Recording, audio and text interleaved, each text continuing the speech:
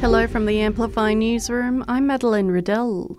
Aussies will find out tomorrow what date we'll all be heading to the polls to vote in the Voice to Parliament referendum.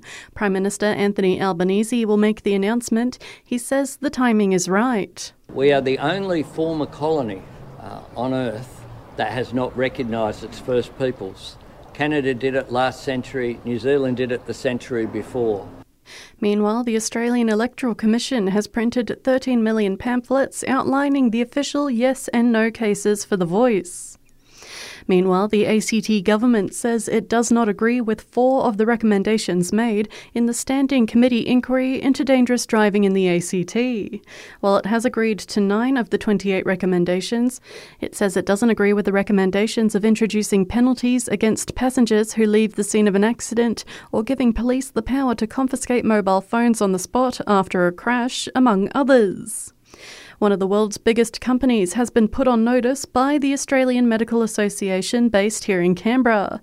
Meta, the owner of Facebook and Instagram, has been handed a Dirty Ashtray Award for failing to enforce its policy to ban tobacco and nicotine ads.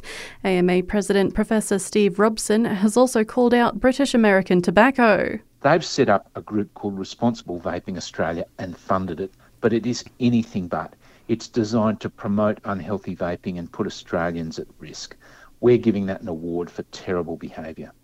A man who threw a metal bucket in the face of Melbourne City's goalkeeper during a violent A-League pitch invasion last year is facing jail time. The 23-year-old has been sentenced to 3 months behind bars, plus he's banned from Melbourne's Amy Park for 5 years, along with complying with a number of community corrections orders.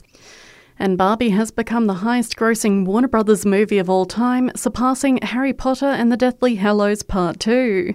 The film has made more than $1.3 billion at the global box office since its release 6 weeks ago. And that's the latest from the Canberra newsroom this Tuesday. Check back again tomorrow morning for our next update.